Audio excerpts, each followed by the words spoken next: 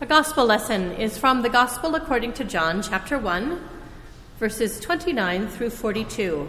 Listen for the word of God. The next day, John the Baptist saw Jesus coming toward him and declared, "Here is the Lamb of God who takes away the sin of the world. This is he of whom I said, 'After me comes a man who ranks ahead of me because he was before me.' I myself did not know him, but I came baptizing with water for this reason, that he might be revealed to Israel." And John testified, "I saw the Spirit descending from heaven like a dove, and it remained on him. I myself did not know him, but the one who sent me to baptize with water said to me, 'He on whom you see the Spirit descend and remain is the one who baptizes with the Holy Spirit.' And I myself have seen and have testified that this is the Son of God." The next day, John again was standing with two of his disciples, and as he watched Jesus walk by, he exclaimed, "Look, here is the Lamb of God." The two disciples heard him say this, and they followed Jesus. When Jesus turned and saw them following, he said to them, "What are you looking for?" They said to him, "Rabbi," which translated means teacher, "where are you staying?" He said to them, "Come and see." They came and saw where he was staying, and they remained with him that day. It was about 4:00 in the afternoon. One of the two who heard John speak and followed him was Andrew, Simon Peter's brother. He first found his brother Simon and said to him, "We have found the Messiah," which is translated anointed. He brought Simon to Jesus, who looked at him and said, "You are Simon, son of John. You are to be called Cephas," which is translated Peter. The word of the Lord. Thanks be to God.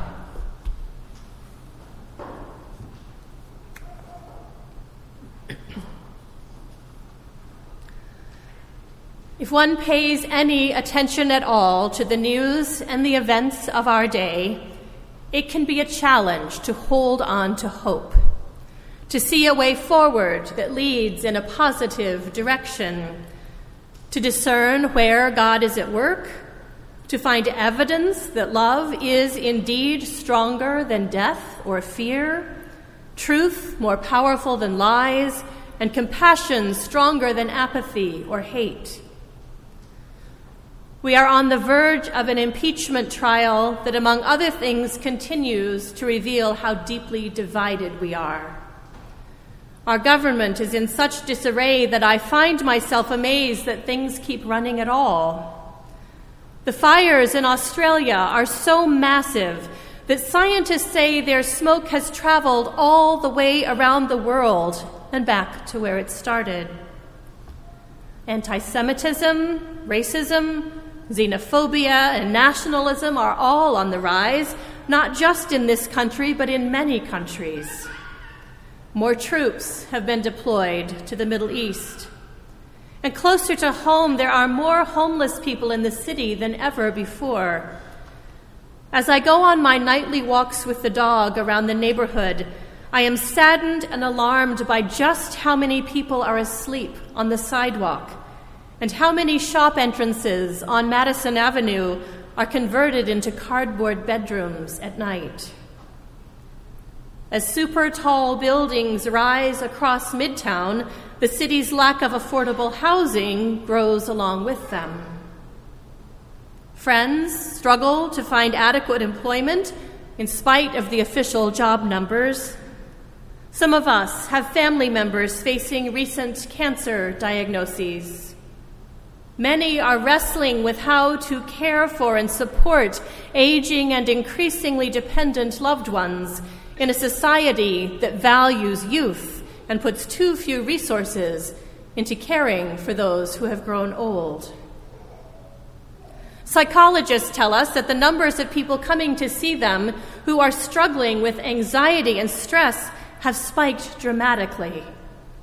I feel sure that all of us are touched in some way by anxiety, fear, and grief.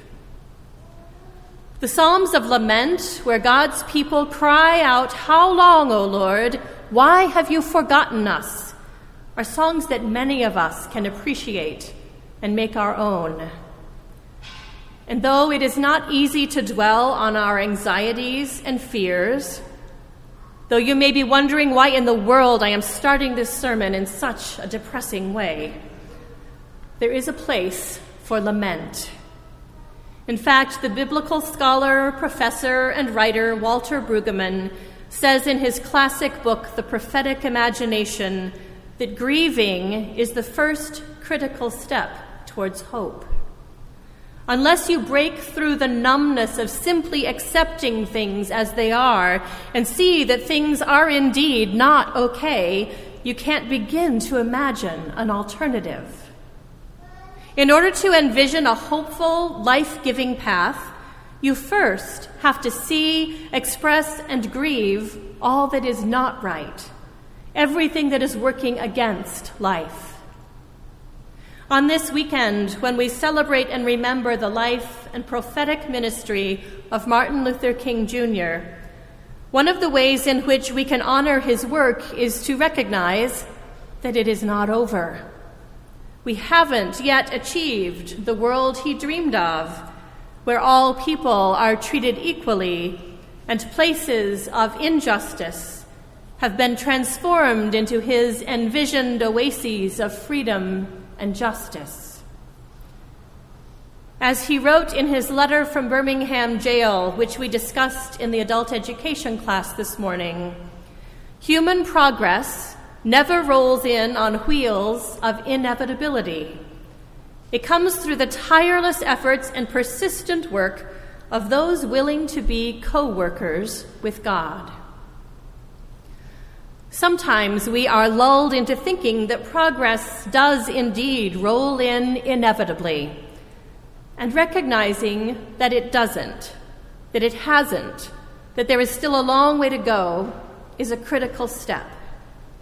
We have to have our eyes opened to all that is not right before we have any hope of living into a different world. So yes, I have begun this sermon by reminding us that there is much over which to lament. There are many ways in which we are living in a wilderness time. But it is in wilderness times that we can hear God speak more clearly, that we can envision something new, that the prophets of hope can break through to us. Isaiah, Psalm 40, which we sang, and even today's gospel passage all point to hope and restoration, to a new thing that God is bringing about in the midst of what feels hopeless. The psalmist says, "The Lord heard my cry and drew me up from the desolate pit, out of the miry bog, and set my feet upon a rock, making my steps secure. He put a new song in my mouth, a song of praise to our God."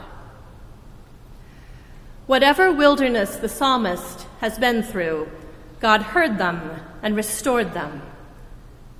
In the gospel lesson, John the Baptist quotes Isaiah, saying, "He is the voice of one crying out in the wilderness, make straight the way of the Lord." God's people of John's day were in the wilderness of the Roman occupation, living under an oppressive system. And John points them to Jesus, saying, "Here is the Lamb of God who takes away the sin of the world." John testifies and directs them to the one who brings salvation, new life, and a different way of living in the world. Today's passage from Isaiah comes from the portion of the book known as 2nd Isaiah, which begins with chapter 40. This is a completely different prophet from Isaiah, son of Amos, of the first part of Isaiah. A century or two has passed since Isaiah, son of Amos, prophesied.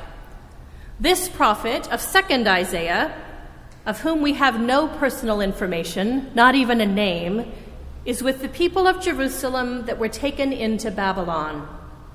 He is the prophet of hope in the wilderness of exile.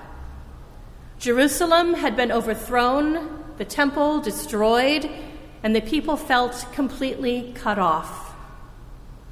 Psalm 137 speaks of the despair of this time. By the rivers of Babylon, there we sat down and there we wept when we remembered Zion. On the willows there we hung up our harps. For there our captors asked us for a song, and our tormentors asked for mirth, saying, "Sing us one of the songs of Zion." How could we sing the Lord's song in a foreign land? The people are in such depths of despair that they cannot even sing. Brueggemann says 2nd Isaiah makes it possible to sing. And when a people can boldly sing, even in the worst of situations, there is hope. Think of the rich tradition of African American spirituals. In the midst of the cruelty and oppression of slavery, the people developed a rich treasury of song. They had the ability to imagine, to hope and trust that slavery would not always be their reality. The civil rights leader and theologian Ruby Sales, in her interview with Krista Tippett from On Being that I listened to this morning, spoke of her experience growing up in Black folk religion, saying, "By the time I was 7, I could sing 50 songs without missing a line." Martin Luther King Jr.'s speeches sang, "The power of his language was the power of poetry and song that inspired people to believe in and work for a new reality." The prophet of 2nd Isaiah offers people a new song, and that new song inaugurates a new reality, as Brueggemann writes. He says 2nd Isaiah gives his people a remarkable gift. He gives them back their faith by means of re-articulating the old story. He gives them the capacity to confront despair rather than be surrounded by it. It is a new song that reminds them of their ancient history, that they are a covenant people. And just as God heard the cries of ancient Israel in Egypt and overcame Pharaoh and brought them out of slavery, so God hears their cries now and will create a new thing and bring them home through the wilderness. In our passage today, 2nd Isaiah speaks not just to the nation of Israel in exile, but to the coastlands, the peoples from far away. He is audacious enough to proclaim that this new song is not just for Israel, but for all nations. We learn a lot about what it means to be a prophet and a prophetic people from this passage. Isaiah says that he was called by God from before he was born.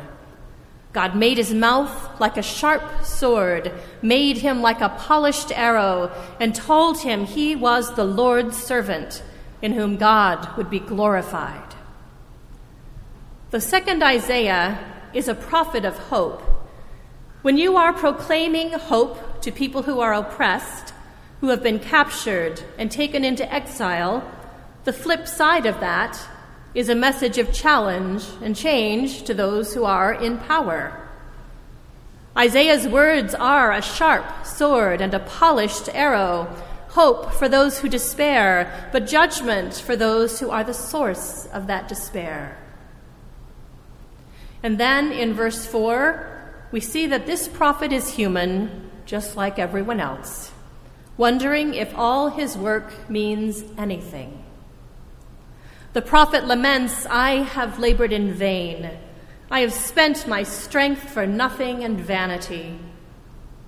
Yet surely my cause is with the Lord, and my reward with my God."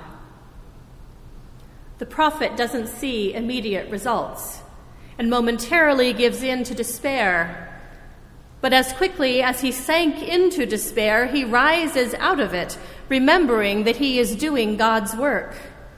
Even if he doesn't see it come to fruition, his cause is with God, and his reward is with God. This is such an important message for us. As Christ's body on earth, the church, too, has a prophetic ministry. It's part of who we are. Just as Isaiah was born to be a prophet, it was his identity, the church is also called to be prophetic. It is part of our identity. We may never see the fulfillment of God's reign on earth in our lifetime. I don't imagine we will see the end of racism, injustice, poverty, discrimination, and oppression. But we are still called to be true to God's righteousness, to Jesus' call to love our neighbors as ourselves, and to be his agents of healing and reconciliation. Remember the prescient ending of what would be Martin Luther King Jr.'s last speech, the day before he was assassinated. Well, I don't know what will happen now, but it doesn't matter, because I've been to the mountaintop, and I don't mind. Like anybody, I would like to live a long life. Longevity has its place. But I'm not concerned about that now. I just want to do God's will. And he's allowed me to go up to the mountain, and I've looked over, and I've seen the promised land. I may not get there with you, but I want you to know tonight that we, as a people, will get to the promised land. And I'm happy tonight. I'm not worried about anything. I'm not fearing any man. Mine eyes have seen the glory of the coming of the Lord. King knew his life was at risk, and he seemed to know that he didn't have long. He knew he wouldn't see the day his dream would be realized, but he knew that it was ultimately God's dream, and one day it would be reality. Isaiah did not see the fulfillment of God's promises. Martin Luther King didn't, and we are unlikely to either, at least in this lifetime. But we are still called to trust in those promises, to proclaim them and live into them.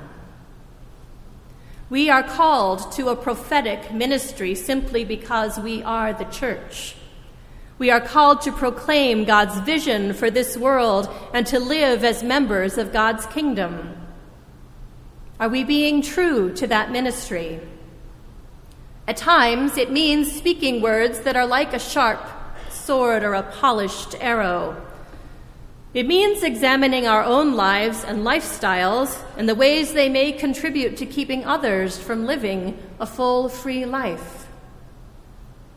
Martin Luther King's letter from the Birmingham jail was written to the white church, to white church leaders who questioned the nonviolent direct action of the civil rights movement.